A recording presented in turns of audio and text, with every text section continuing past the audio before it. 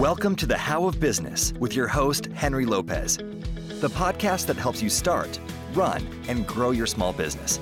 And now, here is your host. Welcome to this episode of the How of Business. This is Henry Lopez, and my guest today is Jane Allen. Jane, welcome to the show. Oh, thank you, Henry. Well, we're going to chat about Jane's journey and her business experiences, and then her insights on the stages of an entrepreneurial journey.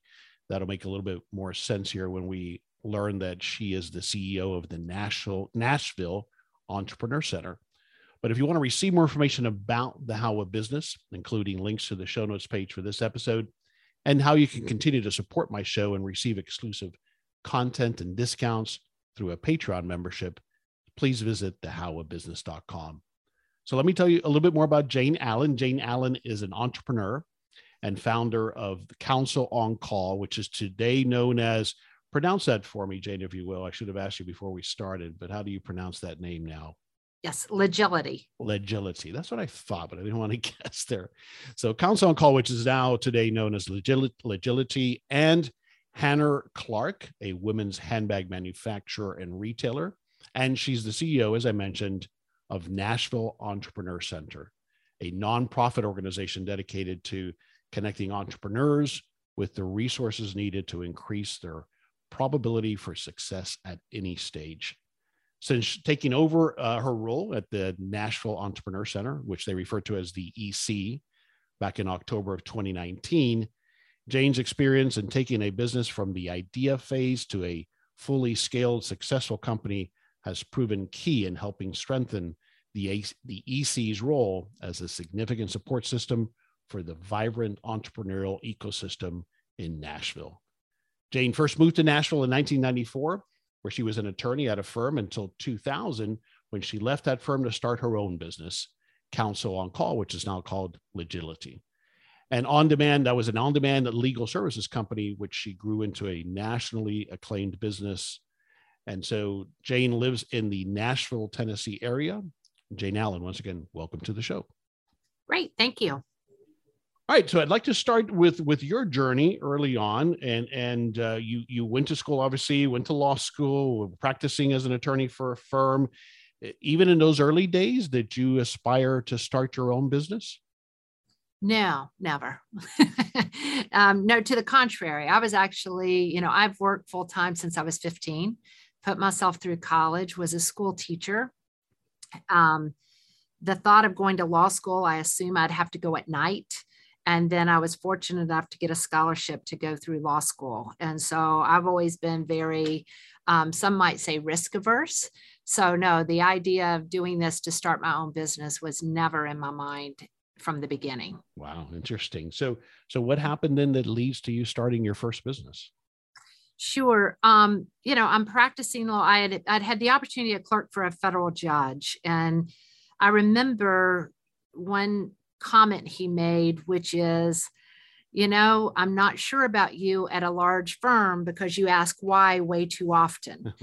And I took that as an insult in my youth.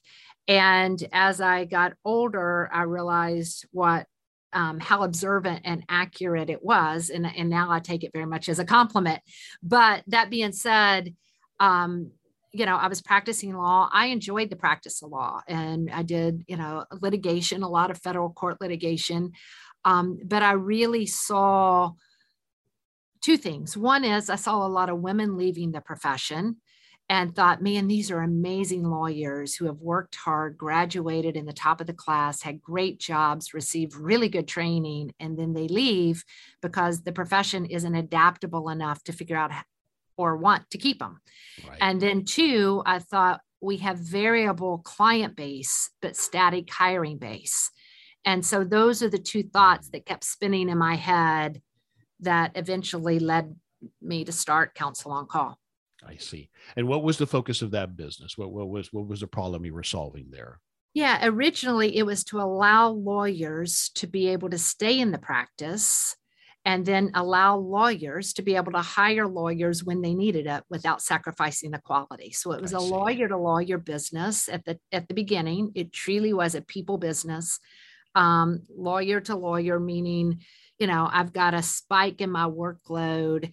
I don't necessarily want to go hire new associates because I don't think it's going to last more than 8 to 12 months, but I need really good people who can come in here and help carry the load to get me through this matter. I see. That was the original business premise. Got it. Interesting. Now you exited that business. You sold that business, or how did you exit that business? Yes, we had the business and we kept it. Just my husband, who is the MBA from Wharton, and then I'm the lawyer. And so together we really took the business to where it evolved into technology, project management, data analytics, metrics, way before most people were looking at those things, because you just listen to the needs and you adapt. And so in 2016, we were throughout the US, and had some clients in Europe. And I just felt we had taken it as far as we really could take it. If we were going to continue on the trajectory, I wanted lawyers to be able to practice and hire regardless of geographic limitation, which in my mind meant global. And just thought we really needed the expertise of leadership who had been there and done it. And so we sold a majority of the company to private equity in 2016, but remained on the board until December. We actually made our final transaction. And so we're in 36 countries, and we did another transaction. And so we are no longer affiliated with the company at all. Interesting. Thanks for sharing that. All right. So then what brings you to going into business with your sister? Yeah, well, it was one of those after for me, after, I sell a majority and, you were running 100 miles an hour, traveling all the time. A lot of my friends were my clients. The people I worked with are people that helped build this business that I care deeply for. And then, when we do the transaction and we bring in new leadership, I also was experienced enough to know that a company really can't have two leaders. And so I needed to exit stage right and not be around the business or the clients or the employee base. And so it's one of those where you're out there just trying to figure out, well, what am I going to do, if anything? And I had searched for, it's a funny story, but I had searched for a handbag for about 15 years.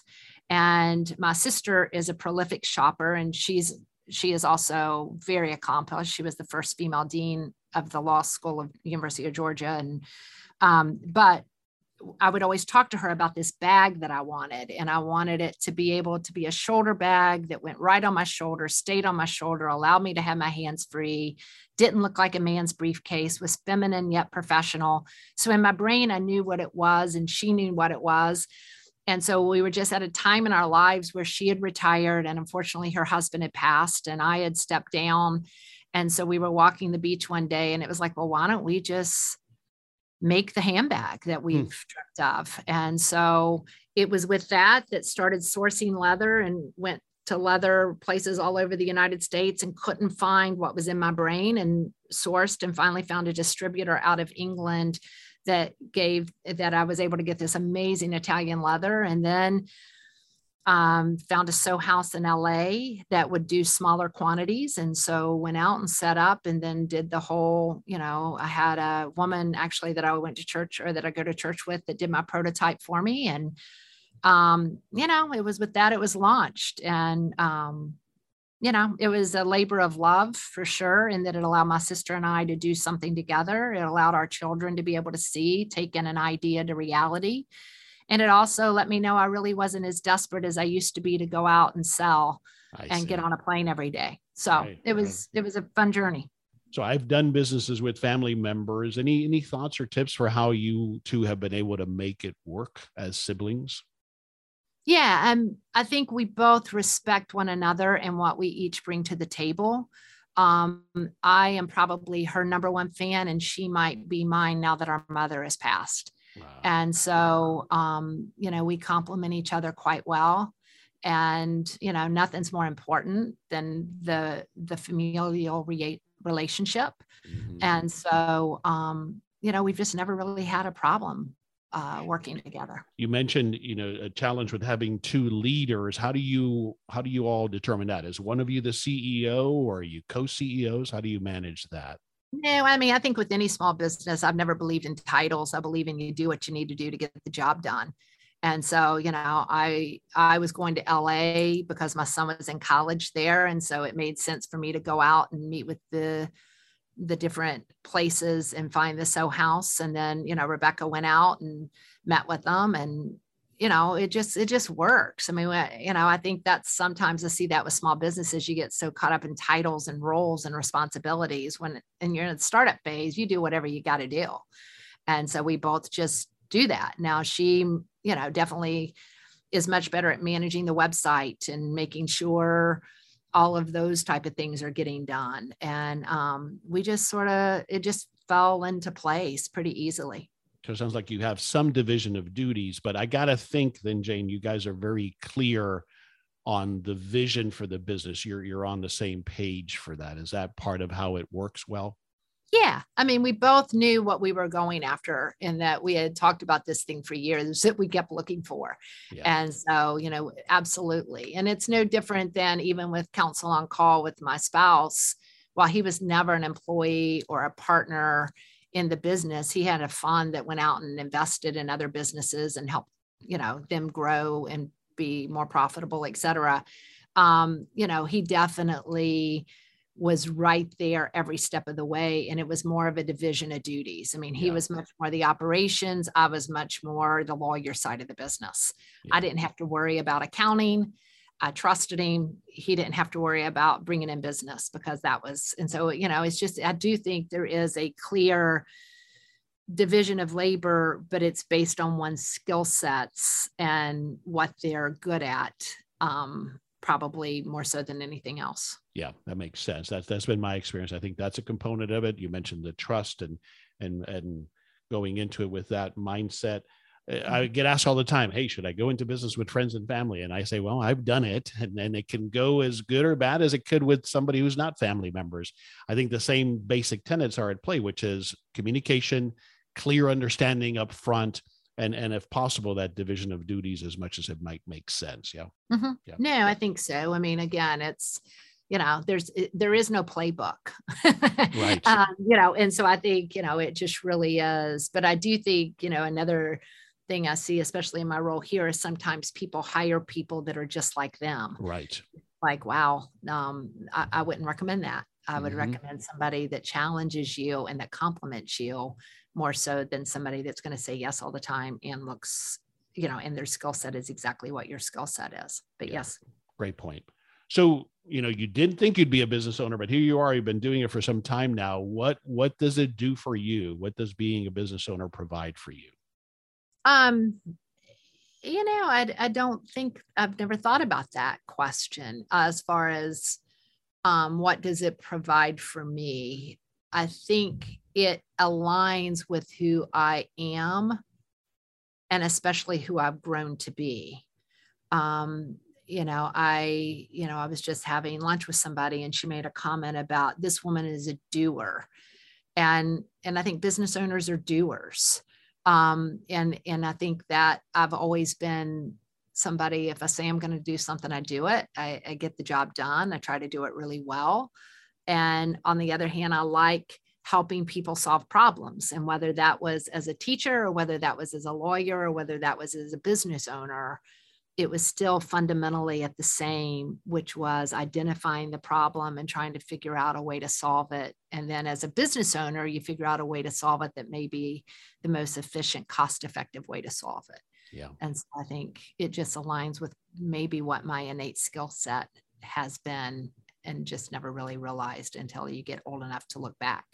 Right. Now, you mentioned that early on, at least, you were a risk-averse type personality. I find that usually that doesn't change, but we learn how to manage that in business. That's often what I see that keeps people from starting a business is the risk is just too much for them.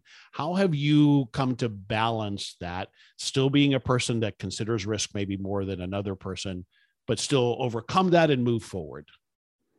Yeah. I mean, I think in the beginning, it was really my spouse that's, what's the worst thing? It fails.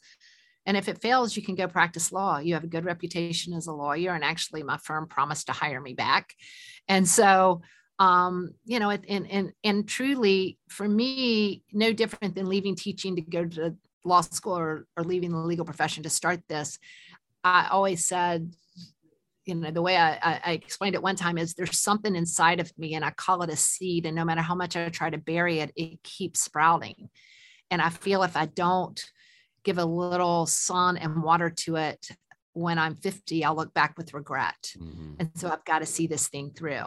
Yeah. And so, for me, that ends up becoming the driving force versus worrying about the opportunity for failure, if that makes sense. Yeah, it does. And you don't allow it to paralyze you. And I think it's a great point I always ask people that very question. What's the worst case scenario? If the worst case scenario is you're going to be destitute and you've squandered your family savings, well, then you're putting too much at risk. But mm-hmm. typically it's what you answered. I'll go back and get another job or, dust myself off and get over the embarrassment of it and move forward. And that's usually the case, isn't it? Mm-hmm. It is. I mean, I've definitely met people who are single parents with a nice paying job with great benefits, and they've started something and I don't see the road to success or the financial security. And I just question, what were you thinking? And that's one thing, since I've stepped in here, that was one of my things is I don't want to enable any of that. Right. We've got to be real with people. But yes, often, when you do a personal guarantee and your home is on the line, which most entrepreneurs have to do, and we definitely had to do that as a bootstrapped company, I also say that makes you, desperation makes you bold. Mm-hmm. So I never really wanted to get up at 3:30 in the morning and catch the 5:30 flight. And, but you do what you've got to do. And so I think a little bit of that also drives, the reality of you are, grow up. It's time, and you've got people depending on you and people who have come to work for you. And, the bigger it's often after the startup stage and the bigger you get, the more pressure. But, I always thought that sort of drove versus crippled. Yeah. Well said. This is Henry Lopez, briefly pausing this episode to invite you to schedule a free coaching consultation with me. I welcome the opportunity to chat with you about your business plans and offer the guidance and accountability that we all need to achieve success. As an experienced small business owner myself, I understand the challenges you're experiencing, and often it's about helping you ask the right questions to help you make progress towards achieving your goals. Whether it's getting started with your first business or growing and maybe exiting your existing small business, I can help you get there. To find out more about my business coaching services and to schedule your free coaching consultation, please visit thehowofbusiness.com. Take that next step today towards finally realizing your business ownership dreams. I look forward to speaking with you soon. So tell us about what brought you to the Nashville Entrepreneur Center.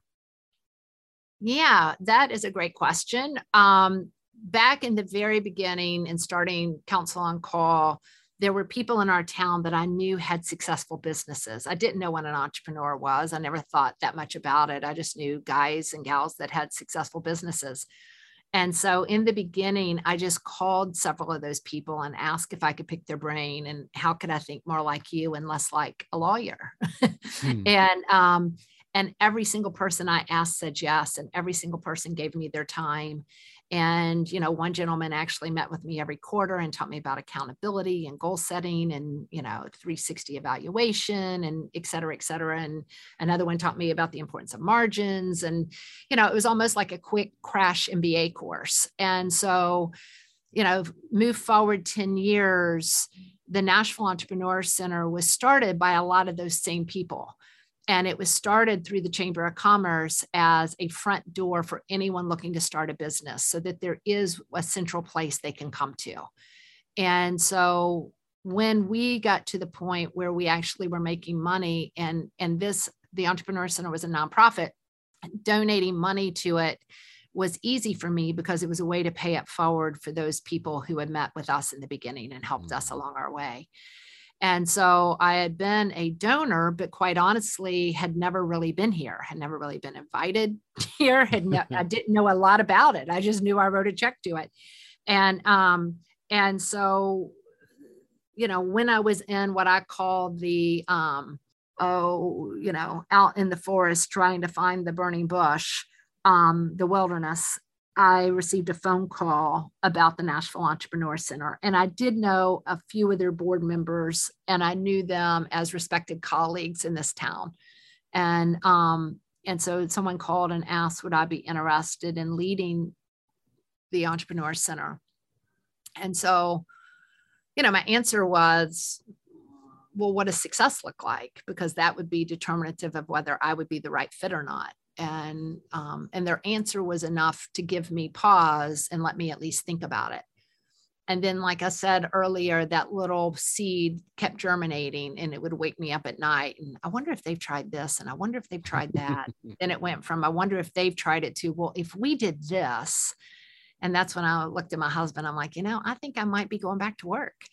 And, so then I needed to talk to my daughter, who was the only child left at home. I have 4 children, and she was my late in life bonus, as I call her. And she was a freshman in high school. And so just talk with her, because so much of her life had been with me traveling and on the road. And I had made a commitment to she and my husband to be much more available. And, I think her comment was, I love having you at my beck and call, but how selfish would that be? You've got a lot more to share with our, you just have a lot more to share. And so, yeah, you've got to do this. And so and this was before the handbag business. No, it was after. It was after. Okay. Yeah, it was after, because still had the handbag business, still had, but again, my rush of the handbag business was taking a thing from my brain and making a product. Right. Selling and marketing the product, that doesn't get me jazzed. Right. It's great. And I have fabulous handbags that I love carrying. And so I'm not out searching for the perfect bag anymore, but no, it was past that. And so it really was just sort of at this point, it was the right time. Mm-hmm. And then, like I said, with my daughter, I knew I wouldn't be able to travel as much as I had hoped or would like to one day, because I don't want to leave her and, travel for pleasure. And so, with that, I stepped in October 21st, 2019. And you're still there. So it must be going well. I'm still there. Yeah. So one of the things I found in doing a little bit of research that was on the website is what you all call there the entrepreneur's life cycle. And I thought that would be a good thing to go through here in the time that we have left, the phases that you lay out, because it's such a great summary of the process. So the phases that you lay out on the website, and obviously as part of what you teach, is phase 1 is innovate, phase 2 is rapid growth, phase 3 is stabilize or exit, and then phase 4 is circle back, which is a lot of what you're doing now in your career. Let's start with phase 1 and innovate. And so I'm assuming you get a lot of people coming in that are at that phase that are looking for help to get launched, right? Yeah. I mean, I think to take a little step back to put it in context, when I came in, this org had been in business for 11 years. The programming was fabulous. 84% of the entrepreneurs that had come through the actual programs here were still employing people or had very successful exits. And so it was like, wow, I can work with that. And so, but it's like, but what do we do and where do we play and what is our sweet spot? As any business, what is your differentiator? Sure. And so I was really trying to make heads or tails of what we do and then what others in the community do, because as a nonprofit, we want to collaborate, and I always did that as a for-profit, but we want to collaborate and there's limited resources. And so the whole phases of the life cycle was truly just my way to understand what we do and where we play. And I do believe if you're born an entrepreneur, you die an entrepreneur. I think there are some people that come to it, and then some people, they're just born that way and they can't turn it off. Can you learn to be an entrepreneur? Well, I think clearly with all the education programs and academic institutions, they believe that you can. And I believe you can definitely learn how to be a good entrepreneur. But as far as the person that goes into the emergency room and as they are having horrible pain on an x-ray table is sitting there inventing a better way to get this done, I think that's somebody that's born that way. Yeah, if a that natural makes born. sense. Yeah, I do that, because I believe that too. There are those people, but then that doesn't mean that if I don't have that skill or superpower, it doesn't mean I can't be a successful business owner. Absolutely. Absolutely. And so in doing that, it was, all right, so it starts with the idea and then it ends, I would argue, with death, even though our marketing team doesn't like me to say that. And so it was, and I really started with the phase 4 group because it was what I found in talking to people in our community is, one, we are the Entrepreneur Center and not the Startup Center. We are here to support the entrepreneurs in our community. And this city, Nashville, entrepreneurship is in its tapestry, has been for hundreds of, we have Black-owned businesses more than 100 years old that are still in business today. We have family-owned businesses that have been here for years. We have, it's just in the tapestry of the city, which is one thing I think makes it so special. And so it really was, but what happens after you exit and what is your purpose and what do you do and where do you connect and where do you have a peer group? So we started actually with the phase 4 group. And so we have a group of successful entrepreneurs who have exited and we get together once a quarter. We have speakers that come in and then we have entrepreneurs from earlier stages that come in and talk about what keeps them awake at night. Because again, our differentiator is our community of people. We have programs that are fabulous, but we really have an amazing group of mentors and advisors, many of which are these phase 4 entrepreneurs. And so from there, it was, where are our programs? So phase 1, to get to your question, is idea. And we don't do a lot in the idea phase. We have more than 30 organizations in our communities that do, including all of our academic institutions, that do have programs in the idea phase. And so what we do is we have on our website, like you can fill out a form of what you're looking for. And then we've gone out and vetted partners in our community so we can get it. And then we can, call the person and then call the organization and make a connection for them. Yeah, you're facilitating those other resources that are available in the community if I'm in that phase. Yeah, exactly. Based on your experience, though, a couple of questions for you there on that phase. What do you've gone through it, you've seen others, obviously many others. What are one or two common mistakes that you see that entrepreneurs make in that ideation, innovate phase? One is, to me, this is the biggest. Are you solving a problem that people value enough, they pay enough, you'd have profitability? Yes or no? And, is that really a problem? And it might be, or it might not be. And so I think that's part of the idea phase, which is why I love entrepreneurs that come from industries and where they've worked or businesses that they've worked in. So they actually understand it a little bit. Doesn't mean you can't have, obviously, the people that start businesses in high school that are very successful.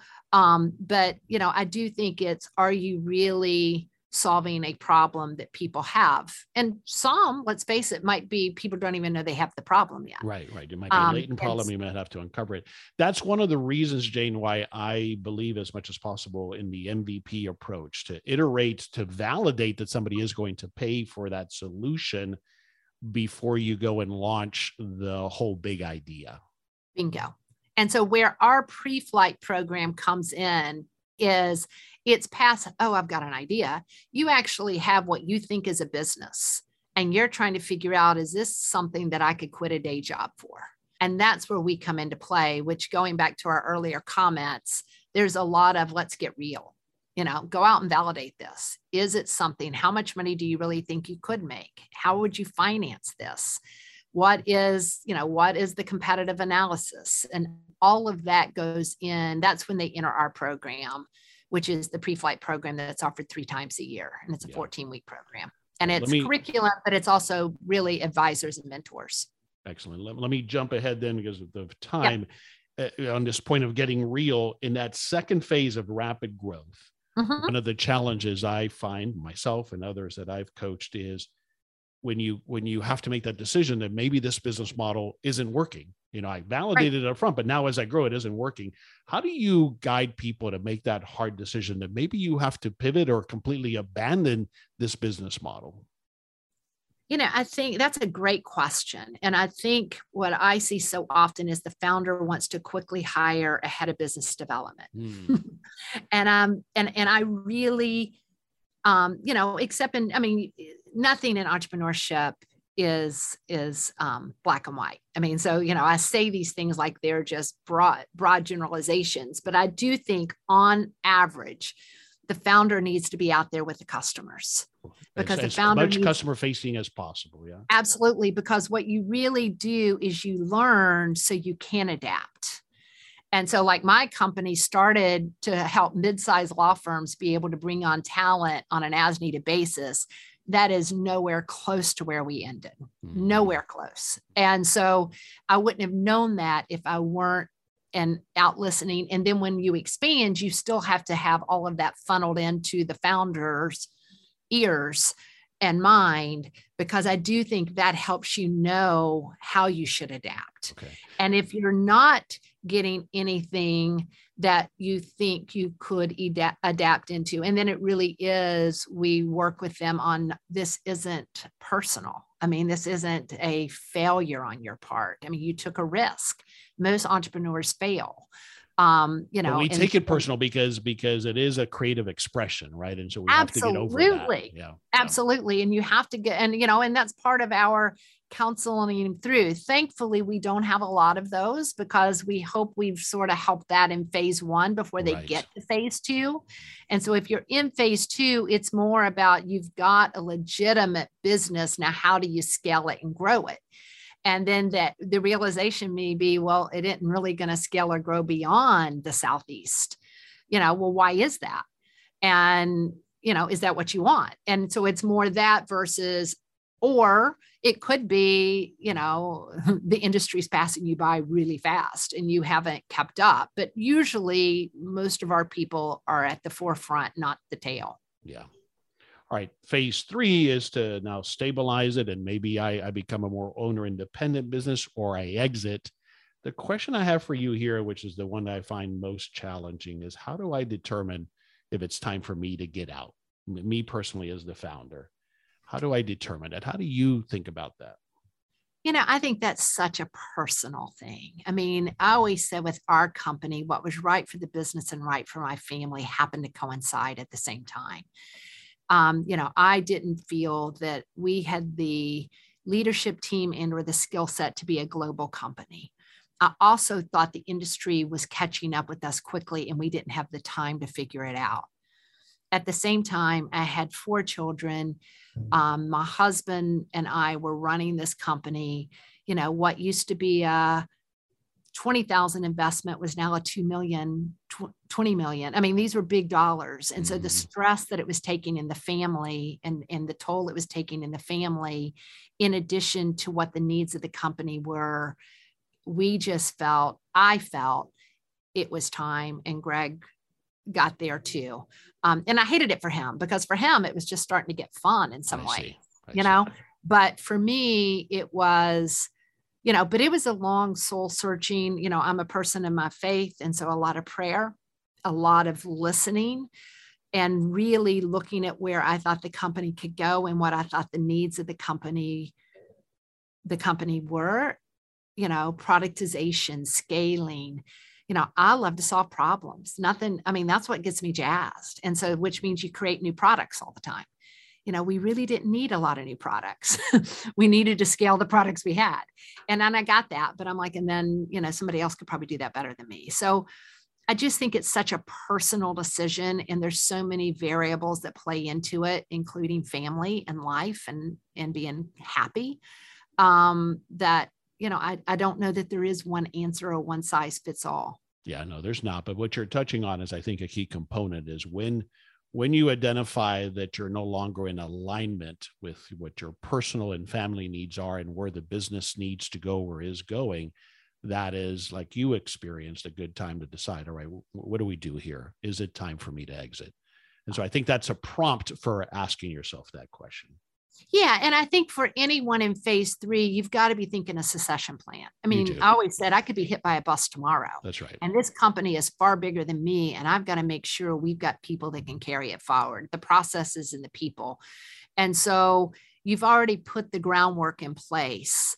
And, and so I think that's one thing in phase 3 that we talk about is succession planning and other things that are usually before exit, but things you might want to be thinking about before you actually get to that final, okay, I'm ready.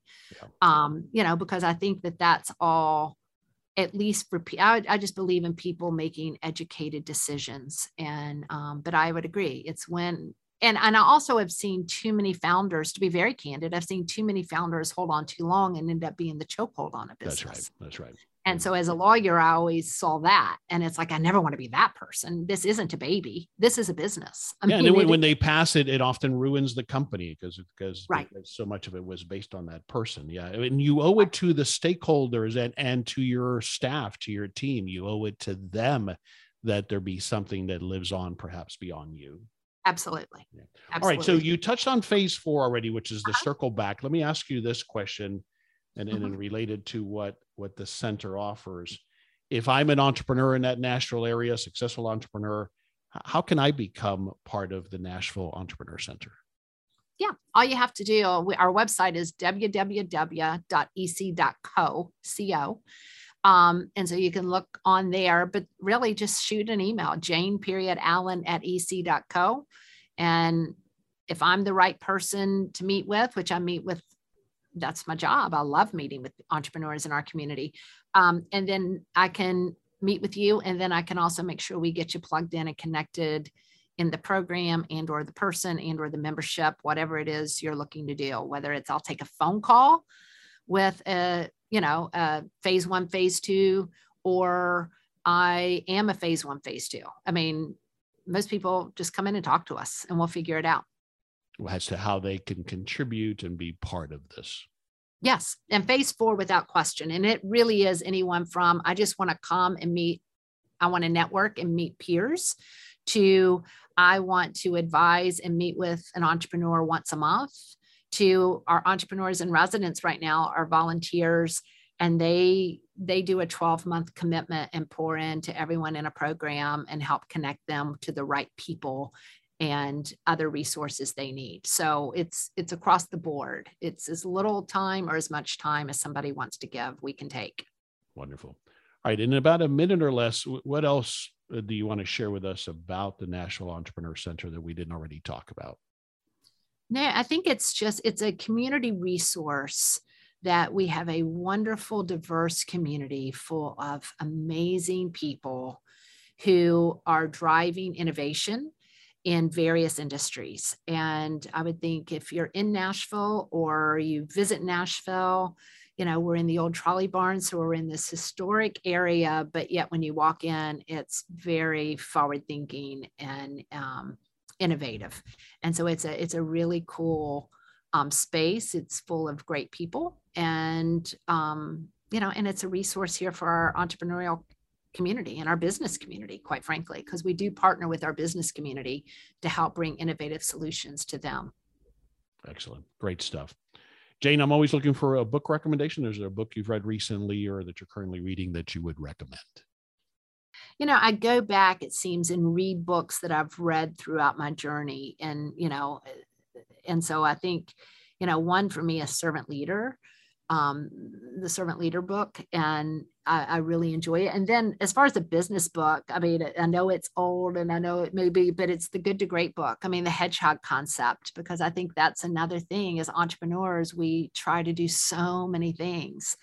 And it's always, let's come back and focus on what is it you do and that you can do better than anyone else. And so those two books are the ones that I end up always going back to. And then a recent book that I love as an entrepreneur is Jim McKelvey's book, The Gentleman That Started Square, and it's called The Innovation Stack. The Innovation Stack, okay. And that's one I read, and it was finally somebody has written a book, and I'm sure there are others. I just hadn't read them. Finally, I've read a book by someone that really gets my brain. And so it was just a cool read. And I really liked that one too. Wonderful. Thank you for those recommendations. We'll have links to them on the show notes page of this episode at thehowofbusiness.com. We'll wrap it up with these last two questions. And Jane, what's one thing you want to take away from this conversation we had about the entrepreneur journey? You know, we laid out these 4 phases that you all help people with, but as an entrepreneur and this journey, what's one thing you want us to take away from this conversation? Yeah, I mean, I think being an entrepreneur, it could be the loneliest journey that someone could take. And so making sure you connect to other people who can advise, people you trust, and people that can help you, because there is definitely a community of people that want to give you a hand up and help you on your way without telling you what to do. Great point. I think it's so on point. I always say that it's a lonely pursuit. And the people that usually are our circle of friends and families, while they're well-intended and they want the best for us, it's not the same as when you bounce an idea or have a conversation with somebody who's done the same thing or something similar. Right. I agree. Where do you want us to go online to learn more? Yeah. www.ec.co. And we have an amazing podcast, because one of our missions is to share the story of the Nashville entrepreneurs. And so there's founders in our community that you can listen and learn little tidbits from, but we also have programs and different ways to get involved. So that would be it. Fantastic. Jane, thanks for taking the time to chat with me, share all these insights and your experiences as well. Thanks for being with me today. No, thank you, Henry. I so appreciate it. This is Henry Lopez, and thanks for joining me on this episode of The How of Business. My guest today again was Jane Allen. I release new episodes every Monday morning, and you can find the show anywhere you listen to podcasts, including Apple Podcasts, Google Podcasts, Spotify, and at our website, thehowofbusiness.com. Thanks for listening. Thank you for listening to The How of Business. For more information about our coaching programs, online courses, show notes pages, links, and other resources, please visit thehowofbusiness.com.